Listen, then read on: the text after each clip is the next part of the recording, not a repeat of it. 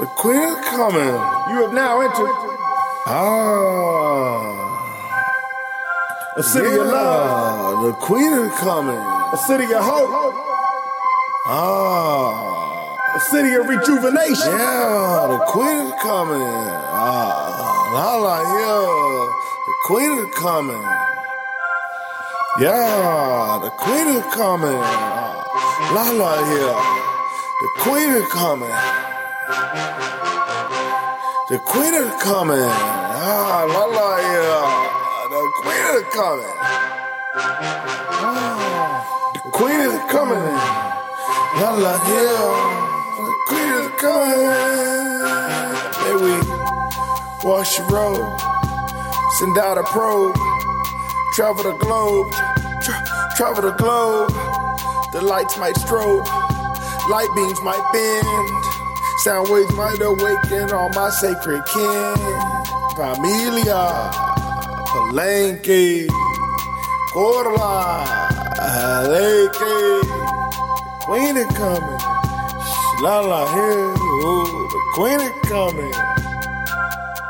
Palenqueros, get ready. Drum roll. Everything for this one. You are about to meet the Queen Mother, none other than the Dr. Yvette Jackson. She is my mentor. She is my spiritual mother. She is an amazing educator, a master teacher, a very, very special woman who has inspired my work, who has fueled my passion. And I am so honored to be able to bring her to you, Palenqueros. She believes and teaches that all of our precious children are gifted. Not just those that the society labels as gifted. All of our children are gifted. They all come with special gifts. And so therefore it is our responsibility to activate those gifts, discover their strengths, because when we discover their strengths, we activate those strengths. And in doing so, we elicit high intellectual performance. She has worked with countless educators across the country to help them do just that, to find that potential, to tap that potential in all of our students. We want all teachers to believe in a pedagogy of confidence. We want all schools to operate from the frame that they are developers of student strengths, and that is their job to ensure that the pedagogy and the teaching within those walls is one that inspires confidence and elicits high intellectual performance. I am so honored to have her here as a guest and to allow you to meet this amazing woman. From this episode, please learn, please listen, know which questions that you should ask if you have students in schools, and know what you should do as an educator to ensure that our students that are school dependent have the practices, those high operational practices that inspire high intellectual performance. She brings hope, she brings confidence to the field and to educators as a profession. She also does the same for parents, especially in this difficult time when many are still working in virtual and distance learning platforms due to the COVID-19 coronavirus pandemic. So with great honor and without further ado, I introduce you to the Queen Mother, Dr. Yvette Jackson. So then, yes, just give us a quick snippet, who you are, what you do, and kind of what drives you. What's that passion that fuels you? Right. Okay. So Yvette Jackson, and I would say that the passion that fuels me is the same thing that has fueled me for the last 40-something years. And that is the idea of looking at our kids and saying, they have the most brilliance. You know, if I can be redundant, that still, after all these years, is not honored, it's not valued, it's not identified. And we know why. I mean, besides the racism part, it's how the school systems are structured, as you know, to focus on a deficit mindset. And as long as we're continuing to do that, we will never identify what is the brilliance of these children. And as a result of it, then you have this deficit mindset about our kids, which is totally narrated, orchestrated. And so what my passion is to really blow those myths up and to substantiate that, not just with my own empirical research, why I went into teaching and having taught the same group of children for 3 years in a row in an elementary school and saying, oh my God, these kids are so gifted. They are so brilliant. I could be very Piagetian and watch the development and then say, whoa, I've got to study this further on a lot of different accounts. One is, if I see that they have these gifts, what do people look for when they think and believe children have gifts? Like, what is it that you go after? Well, first thing is you start saying, well, what are their strengths, right?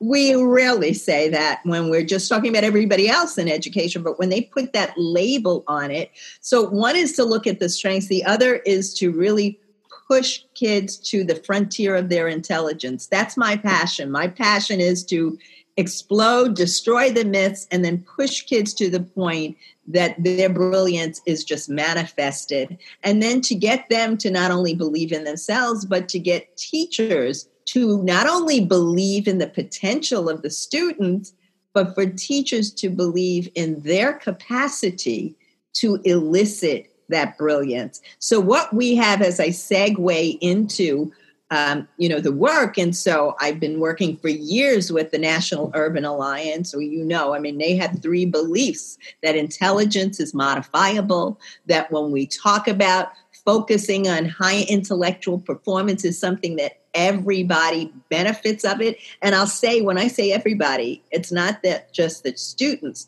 When you focus on high intellectual performance, teachers get motivated, they get jazzed up, they start feeling, wow, there are possibilities with these students that otherwise I have not been guided to look for. And the other belief of NUA is that all about that interaction of culture, language, on cognition and learning. So one, as I said, is to blow up the myths about our kids, but the other is to get teachers and students, and this is where I make the segue, is if we're trying to get teachers to believe more in their own capacity, to affirm their strengths, why they went into it, to remember, right? So my work is about 2 words. Pedagogy of confidence is about remembering and discovering. Remembering why we went into teaching, remembering what it was like for us when we were students and what motivated us, what drove us, why we had that 1 or 2 favorite teachers, what did that teacher do? And now it's about discovering how we use those memories as a path, as a guide for trying to discover, set up the pedagogy that's going to help us continually discover the strengths in our students. So that is what drives us. And so my whole work now, looking at the mindfulness aspect of this, how do we stay awake? How do we pay intentional attention to those demonstrations of the giftedness in our students, as well as paying attention to things that should be totally impermissible? They should just not be happening. And so I say that's where the segue of all of this, the intersection of all of this with equity consciousness, becomes the manifestation of the work that I'm trying to do now, whether it's I teach at Teachers College at Columbia University. I'm still senior scholar for National Urban Alliance. I am like a consultant for American University, for the dean there, for Kathleen at the University of St. Thomas. And it's all about trying to change the trajectory for our students and for those teachers who do believe in them but have been ignored. Yes. And I think that part right there, the teachers that believe and have been ignored, I think we met maybe about 15 years ago. And the what happened was I was at a conference, and I was at the conference, and the session that I was supposed to go to was full. And I was kind of just wandering through the hall, looking through the book. And Ami said, "Hey, you trying to find somewhere to go?" And I swear, yeah. But it was just fated to happen. That was the session I was supposed to be in. And I went into that session, and that is exactly what happened to me, is that there was a shift in my confidence, because I was finally hearing something that resonated with the place that I was in. I want my students to be able to achieve. And it feels like the system that I'm in is so counter to what we want for our students. And it was ever since that day, I was like, this is what we should be focusing on. We should be looking at their strengths. We should be using the strategies that we have to celebrate and activate those strengths. So your work is, I think, transformational for the students if teachers use it, but also for teachers who sometimes feel backed into such a corner. Exactly. I'm not sure what I'm doing is actually touching my students, but the system is telling me to keep focusing on deficiencies. Right. For me, I often describe it, and I know you didn't watch the movie because I told you before, is in The Last Dragon, when you come to the final level, you get this glow. And I was like, she's glowing, and she's oh my God, I want the glow. That is so funny. You should say that, because I was just going to say, and I totally forgot about that conversation until you just brought it up, but that there is a real neurobiology behind that glow, that when we talk about this, when teachers are feeling, when they see their students succeeding, that becomes their own empirical research. It becomes their own firsthand knowledge, right? A primary resource. It becomes their own. And so what starts happening is they then respond to it by endorphins and dopamine going off in their body as neurotransmitters that actually fuels the glucose in the body. It's the glucose then that actually energizes us as teachers as a result, so that we are really glowing. And if you can take a snapshot, and we can with MRIs take snapshots of the brains of teachers when they're seeing their students perform at high levels, you would see a real glow in certain areas of the brain. That is a fact. And so if we know that, for those of us who believe that there is potential, then we have to act on that. And the idea is, some people, when we have this discussion, just say that, well, I see a lot of strengths in my kids, but they're not academic strengths. Right. They have well, the idea is then, how do you connect those strengths to academic content and higher order thinking? You can get there and meet the standards by moving through that as the aperture, the opening for this kind of convening of their brilliance and demonstrating that. And so much. And the last thing I'll say about this is, when Carol Dweck came out with her work talking about fixed mindset, so many people jumped on board because it is a brilliant theory. The problem is, how do you translate that into practice? Because people will say that, and all I need to do is I'm going to tell kids that they can really do it. We're going to focus on that. And then I'm going to grade them on something and give them a D, without having any prerequisite work around it, without having any kind of intermittent formative assessment to go along with it.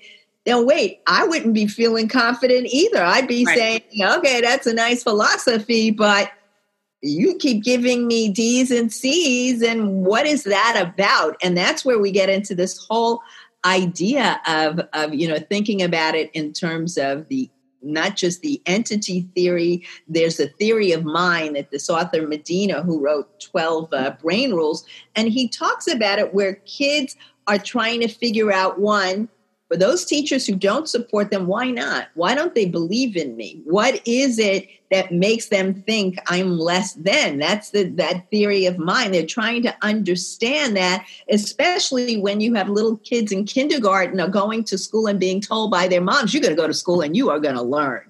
You're gonna love it. And they do. They go into school so excited. They're going to learn.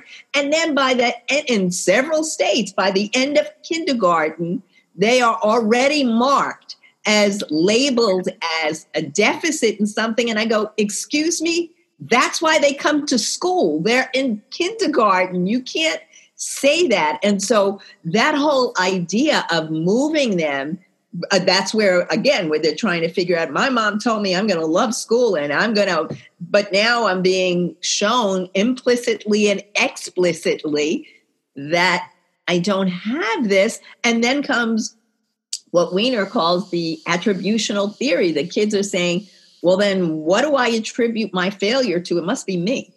It's got to be me, right? Because that's what they're saying. And looking at me, they even talk about the gap and the this and it's not about me. And so that idea of what I attribute my success or my failure to is going to be the deciding factor of how I then proceed as a young, self-determined person. So I go all through that to say that is why I started by talking about what fuels me, what I want to do to dismantle these kinds of myths, to blow up those things that should be the impermissibles, and then to say there is a way not just for students to thrive and flourish, but for you as the educator to walk out of school and say, wow, those kids are deep.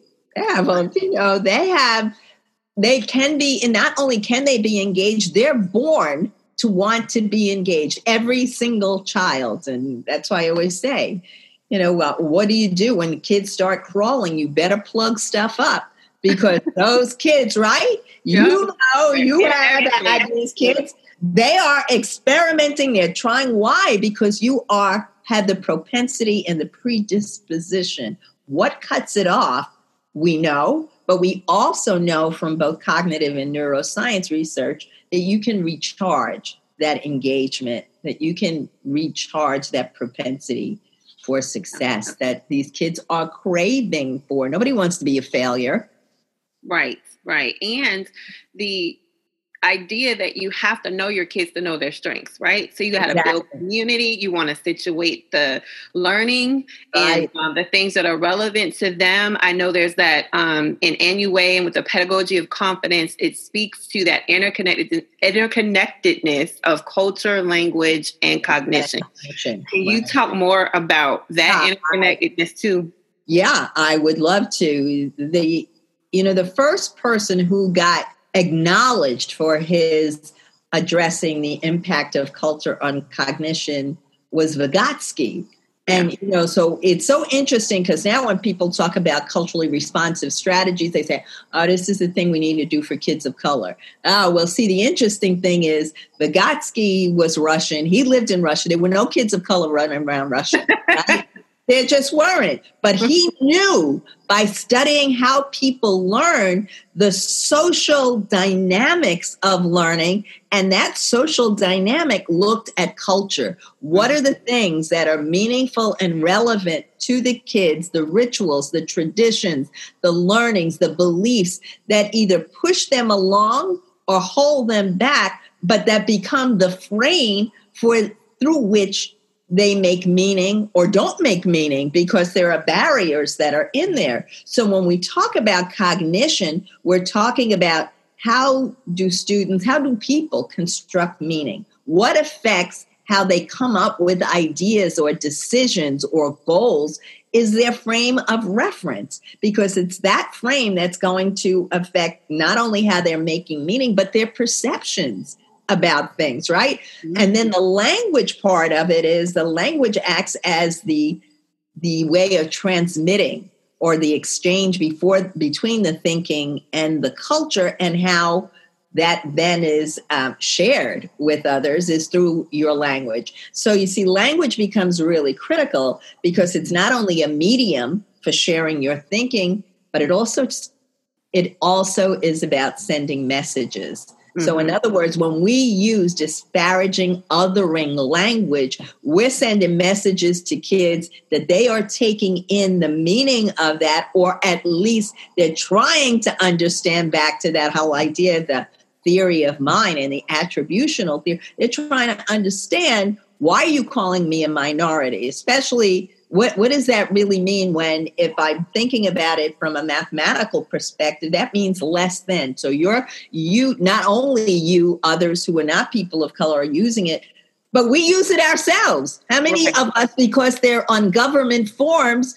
we say, oh, we have a whole group of minority kids. Really, how many? Well, 100% of our kids are minority. Well, then how are they majority? Minority? How could they be a minority? It doesn't even make sense. But you see how it's a changing of the framing through a language to change, to share a message, or when they now use the term subgroups.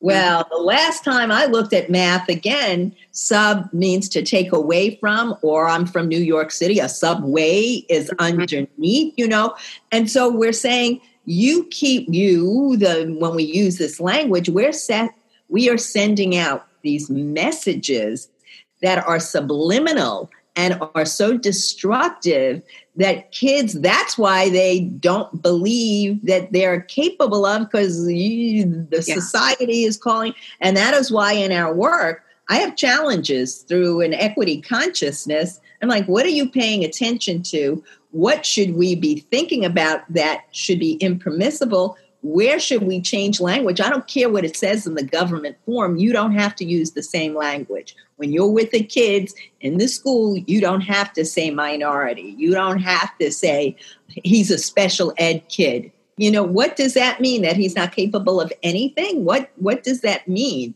So how do we change our language? And that, again, is this idea of a pedagogy of confidence. Is the term pedagogy really means to lead the child. That's what it really means. And then people have taken it to say, well, what's the art and science of getting there so you can lead the child? Well, you have to think about everything that we've been looking at just now, the idea of the impact of culture and language, knowing that when I start with strengths, that is where engagement begins. Knowing that if I'm talking about really pushing students to the frontier of their intelligence, then I would not separate and track kids, because that would not be helping them move to the frontier of their intelligence. And how do we gift ourselves with this idea that if you believe, we can use that belief to change our approach, and what you are going to benefit is going to be, or how you're going to benefit is the response that students are going to give you in terms of this enormous engagement, which is the first thing, the learning, building new strengths for them. And that is our goal. In other words, thrive and flourish. How do we help our children in a pedagogy of confidence? The goal is thriving and flourishing. The way to do that is to lead the child through the kind of pedagogy that's going to enable and elicit that. And the end is so they can feel valued. Right. And that's what we want. We're supposed to be an organization that believes all means all. Exactly. And, I've read some other pieces, and I've seen it myself with my own kids, that we say all means all, but we only celebrate the top 10%. Totally. Right. Totally. So we have systems where 90% of the students watch 10% of the students always be recognized. Exactly. And they follow that same group of kids from kindergarten up till they graduate. It's the same group. Usually that's being recognized. That does something to students who are hearing. We want all of you to achieve, but we only recognize a certain group of you. Right? Exactly. And what is that? And why is that? It's not only because the feds say that, but because they say it. Look how many teachers went up in the same systems. How many people who are teachers, when they were going to school, were identified or labeled as having high ability? Maybe 3 to 5% of them. So then that must be the standard we should be looking at, because if I don't believe that that's possible for myself, why should I then believe that for other students? So it becomes critical. And you've taught us, because you're my master teacher. And you're my favorite student. Using text from the Children's March. Right. Bringing that text forward. So as I've watched the students, the children really rise up at this moment, I've thought of you. Exactly, that's right. That is exactly right. And how many people in this country don't even know the story of the Children's March? And you know that I have done that that comparison of Harry Potter looking Yes. at Dumbledore's army and comparing it. I said, she has got to have seen the Children's March, because that's exactly what the story was. But the point is, like you're saying, it is the younger people now who are really leading. So when I say this is about helping all of our students to not only thrive and flourish academically or to be college and career ready, but because we need their leadership. It is them who once again got out there and said, we have to march. We know COVID is going on. We're going to put on the mask and we're going to get out there. It continues to be all kinds of repercussions as a result. And why is that? Because there's strength in those kids. And the idea is, how do we stop it? No, you can't. Once it is really realized, like we have social media and all that, you can't make that go away. Not going to disappear. In fact, we just keep seeing more and more. Yeah, I'm so proud of the children. What I'm seeing and how they're leading. Even, I'm here in Florida when Parkland happened. So many people here in Florida sat in that town hall and just have not stopped. Yeah, and it's inspirational. And I think we look at some of these kids and we think of, achievement. We have to think about achievement differently, right? Yes, absolutely. What are they achieving? And that's why if we started the year, and I know most of your schools have already started, but it's still early enough to do two things. One is identifying student strengths from the beginning of the year. You don't know what it is? Ask them. What are they really good at? Some may not have an answer for you only because they've never been asked that question. They would say, I don't really know. Then you have to say, what are you deeply interested in? Because then they'll tell you what they're interested in. You go, really, you're interested in that? What do you do with it? And then all of a sudden you're listening to them and you hear all of these strengths. They can identify it in each other. But the other side is, you decide at the beginning of the year, what are the characteristics that you want to develop that helps a person be able to be not only confident, but to contribute to society. Whatever those characteristics, those habits of mind, like Art Costa would say, the dispositions, then you have to say, if those are the dispositions, what are we doing in our pedagogy that nurtures those dispositions? And those are some of the things we should be assessing. Are students then growing in terms of their resilience? We know they're resilient because they're coming to school and all kinds of stuff, or even virtually. It means that we have to be saying, what do we want? What would be indicative of thriving and flourishing? What would that look like academically, socially, emotionally? And then what am I doing pedagogically that's going to get there? That's why we have the 7 high operational practices too, right? So we're talking about identifying and activating strengths and building relationships and setting high intellectual performance as the focus and providing the enrichment and integrating prerequisites and really situating, like you said, the learning, connecting to the students. And the last is to really give them authentic voice in how we're doing our teaching, how we're setting rituals in schools, how we're having students. If you have discipline codes, how come the kids aren't writing the discipline codes? They like order. They want order, but they certainly don't want it to be where they are being oppressed as a result of that, or how it's different for teachers than it is for them. They know this. They're watching. They know that, and they are watching. And so when they are rebelling, often it's because they're saying, wait a second, what is this? You're saying one thing and you're doing something very different to me. Oftentimes, the question becomes, do we work to change our mindset first, or do we work on our practices first, as if there has to be an order? So how would you answer that? They have to be in simulcast. So you have to be, and there's one thing that undergirds both of them, and that's building your own epistemology. What's the learning that you have done about learning?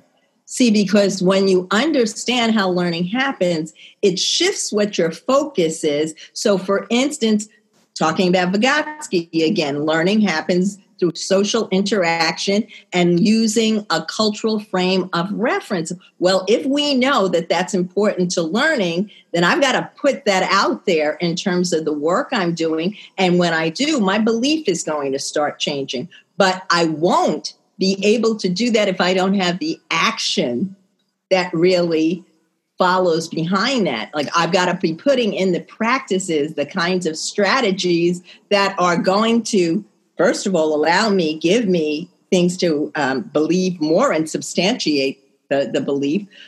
But it's got to be in the action. It's got to be in the action. Yes. And it's got to be simultaneous. So if you're not a real believer in a potential, but you started the year by identifying student strengths as a practice, you'd start believing a little bit differently, because then you're saying, whoa, even if I don't see those strengths happening in the class, are things that these students are so engaged in that they are motivated to succeed in those areas. Now, I've got to take those as qualities that I would want to develop and use. And so that's why you can't believe and not do the practices. Right. First of all, you wouldn't do the practices if you didn't believe, but certainly it's the practices that are going to help you believe even more deeply, because you're going to be getting the demonstration of those gifts, the desire, the engagement, the desire for challenge that the kids had there, the desire for feedback, that they love feedback, so they know, am I on the right path? But feedback is not F. That is not feedback, right? Feedback is all in between. How are you guiding me, mediating for me so I can achieve? So it's got to be at the same time. Belief and practices go together. And then, of course, that would lead to the last section of POC, which would be structures. What are the structures that you set up that are going to enable these practices to be cultivated? Yes. And I'm going to link your book, The Pedagogy of Confidence, in our show notes so all of our listeners can find it. But I also wanted you to share what you're working on now, what's coming next. What I'm working on is the whole idea of, well, there are three things. One is, because of what's happening between virtual teaching and hybrid, I've got all of these leaders, particularly school principals, who are saying, we are so losing our confidence. Because on a dime now, we are made, in New York City, they still don't know, let's say, for instance, whether they're teaching in person or whether it's virtual, whether it's a hybrid. So just that alone, not knowing, but then even with that, how do you take what was usually traditionally expected in terms of what we can do with students and now do it in a way that's totally virtual? And I don't see people running around and giving the kinds of financial supports that then are going to help the virtualness. So what I'm working on is, how do you work with leaders to remember their why, to remember that they have these strengths and that this is an opportunity for you to take away the things that, now, if you can't do them virtually, maybe they weren't important to begin with. Or maybe the real focus is like in Gifted Land, where the focus is around engagement. What are you doing that really engages the students? And it's so hard virtually, but not if they're being engaged around situating, the learning in their life, but doing it virtually. Giving them the platforms that can be used, whether it's Instagram, where you can have a whole school of children, like you used to have assemblies, but you're doing it on that Instagram platform to have kids or have students working with students in other schools in your district. You can do that now. You can set up that platform for them to be able to work together. We used to talk about, how do you get students in middle school to maybe mentor students who are in the 4th grade or 5th grade. We can do that virtually. All you've got to do is set the programs up for it, but you've got to give the time to it. So what comes off of the list that really isn't serving you, that now you can put in these different types of opportunities for students to feel that they can not only communicate differently, but they're valued, and that they can get into this project-based learning, but with teams from all over the place. Yeah. But I think more importantly, to get to the whole idea of how important mindfulness is, kids are seeing relatives who are dying. They're seeing on TV what's happening with Black Lives Matter. They need to have that kind of quiet time as part of the day, even virtually, where the teacher says for the next 5 minutes, we are just going to be breathing in and out. In and out. We can do that, which allows them to reboot. There are all kinds of studies, in NUA, we worked with a school in San Francisco, Viz Valley, where they were having all kinds of issues, a large Samoan population in the school. And those kids were really being otherized. There was suspension. Anyway, the principal decides the first 15 minutes and the last 15 minutes of every day, the whole school's going to have this concentrated quiet time where the kids and teachers together just learn to breathe, just take that time to reboot and to help that wiring, the neurological wiring that is getting so frayed now because of the ongoing trauma that we're all going through. So I'm working on that idea of integrating mindfulness, not as just the quiet time, but how are you approaching learning and teaching with this mindful self-awareness, thinking about compassion and empathy as being so important to how we move to the next level. So that is a big thrust that I have now. And so working, not only writing about that, but looking at that in terms of that's what equity consciousness is. It's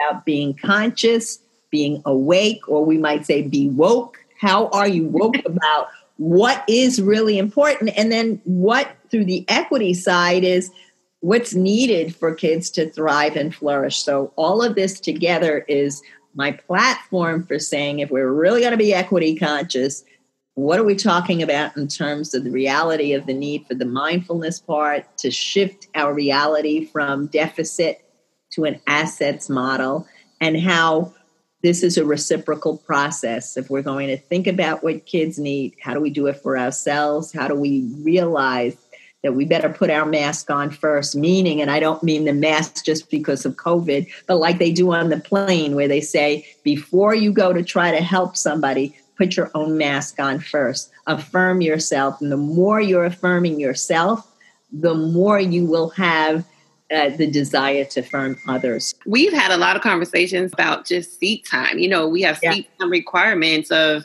how long the school day has to be, and even the work day. I think this whole thing has shown us that the work day, you can get things done without having to do them the whole 8 hours. Exactly.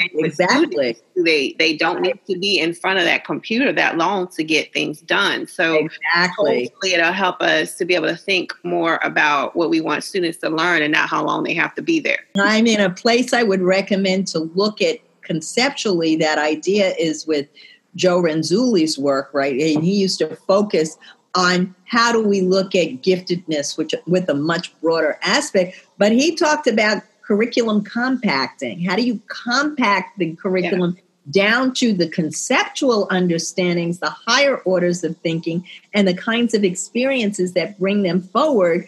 That reduces the time that you need to do that. And then you have time for kids to do a much more around their own research, documentation, bringing their own documentation back to the table, having much more time for teachers and students to have conversations, discourse. How do you develop academic language if you don't put students in authentic situations where they're talking using that language? Look at the opportunity we have to do that now with these social platforms, and that becomes critical. What advice do you have for others that want to create? What do you recommend for people that might be stuck, that need to move whatever their thought is into some type of action? The first thing I would recommend is mindfulness. You really develop your own mindfulness. It just is a matter about giving yourself time to be able to reflect and think about what are the things that are important to you. Am I doing really what I think is important? If something is important in terms of a belief, what's my practices? Time to really be reflective about that. because usually we don't take that time. If we do start taking that time, I'm talking about like 5 minutes. Even if you only get 5 minutes a day where you say, I am just going to sit here and I am just going to breathe and I'm going to focus. What it does is really clears out your thinking so you can then go back to making much more creative ideas. So one is taking the time to be mindful, because that means working on yourself, like I said, reflection, but then it means preparing yourself to be able to embrace others in different ways. The second is definitely having an assets focus. If you will focus on how do I look at strengths as being not only important, but that's my job to nurture that and to make the application, I cannot say how much better you will feel than what we've been experiencing now. So if I can take those two things for you, you will see that the neurobiological impact on yourself to feel, one, more fuel to go on, to be more active, to be more inspired, will take you to a place where you can, at the end of the day, you're still going to be tired, right? Because you're working hard, but you won't be wiped out. You won't be really crushed. What you'll be is you've used a lot of energy. You might need to reboot. But we've been walking out of schools feeling defeated. And now we don't have to be defeated. I mean, it's hard work, but it's all about you in that classroom or with those fellows. How are we going to create in our class? The last thing I'll say is a community of belonging. Mm-hmm. Right? Where I always say, so what do I mean by that? How do you work with the students in the class where you're really focused on paying attention to letting them know that they're valued? That's why I focus on their strengths. If you believe that I have strengths, you value me. How do you build an affiliation in a classroom where all the kids say, I come here because this is where I belong? See, because I love to say this now, what is it that we're all longing for? Well, Maslow used to talk about that, right? We want survival, we want safety, we want social belonging, and we want self-esteem. If that's what we're all longing, then we should have communities of belonging, right? Where those assets are looked at. So me as the educator, if I'm looking at those four things, the strengths with the affirmation, the idea of a community of belonging, and the mindfulness, I will be in a very different place in my educational journey. And it's the place of purpose. Yes, love it. You are inspirational. Well, they say when the student is ready, the teacher appears. And so I'm glad of that day that you appeared to help. Absolutely. Well, I mean, we could talk about it even with scriptures. I remember in James, he talked about what is faith without action. Yeah. Like you have to have the actions. You can't say, I have faith. No, what are the actions that show that? And that's what you provided. I love you so much. Thank you for I love you too. That was none other than the Queen Mother, Dr. Yvette Jackson. And if you're an educator, she reminds us so much of what our why is and how to get in tune with our why to create a pedagogy of confidence. If you're not an educator, she also does the same thing in inspiring you to take your belief and couple it with your purpose and move into action. So we always have a call to action at the end of our podcast, Palenqueros. And so your call to action is to really dig deep, to use the mindfulness practices that Dr. Jackson pointed out and sit and think about what it is that's living in you, that purpose that you have that you want to bring forward to help make our world better. The Palenque is about being a voice for change, but being a voice for change also takes action. So that's our call to action, is that you find yours and you continue to live it. You can always visit www.thepalenque.com for more information. You can subscribe to our podcast on Apple, Stitcher, Spotify, Radio Public, and now Google Podcasts. We would love to hear from you, Palenqueros. Follow us on Instagram at the Palenque Podcast, on Twitter at @the_Palenque, and on Facebook at the Palenque. This is the one and only Queen Lala here with you. Looking forward to next time. Take care, all. The queen is coming. Yeah, Lala, yeah.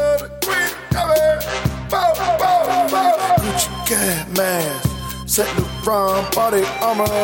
Why you ask? Presents for the Queen Mother. What's your contribution? It's a community. You know it spells mutiny. We take the ship, we turn the bow, we flip the stern. You got to learn, Gucci gas man. Setting the rhyme, body armor. Why you ask? Presents for the Queen Mother, Gucci gas mask. Saint Laurent body armor. Why you ask? Presents for the Queen Mother. Queen is coming. La la here. The Queen is coming. Yeah, yeah. The Queen is coming. La la here. The Queen is coming. Y'all. The Queen is coming. La la here. The Queen is coming. Yeah. Hey. I said the Queen is coming. La la here. I said the Queen is coming.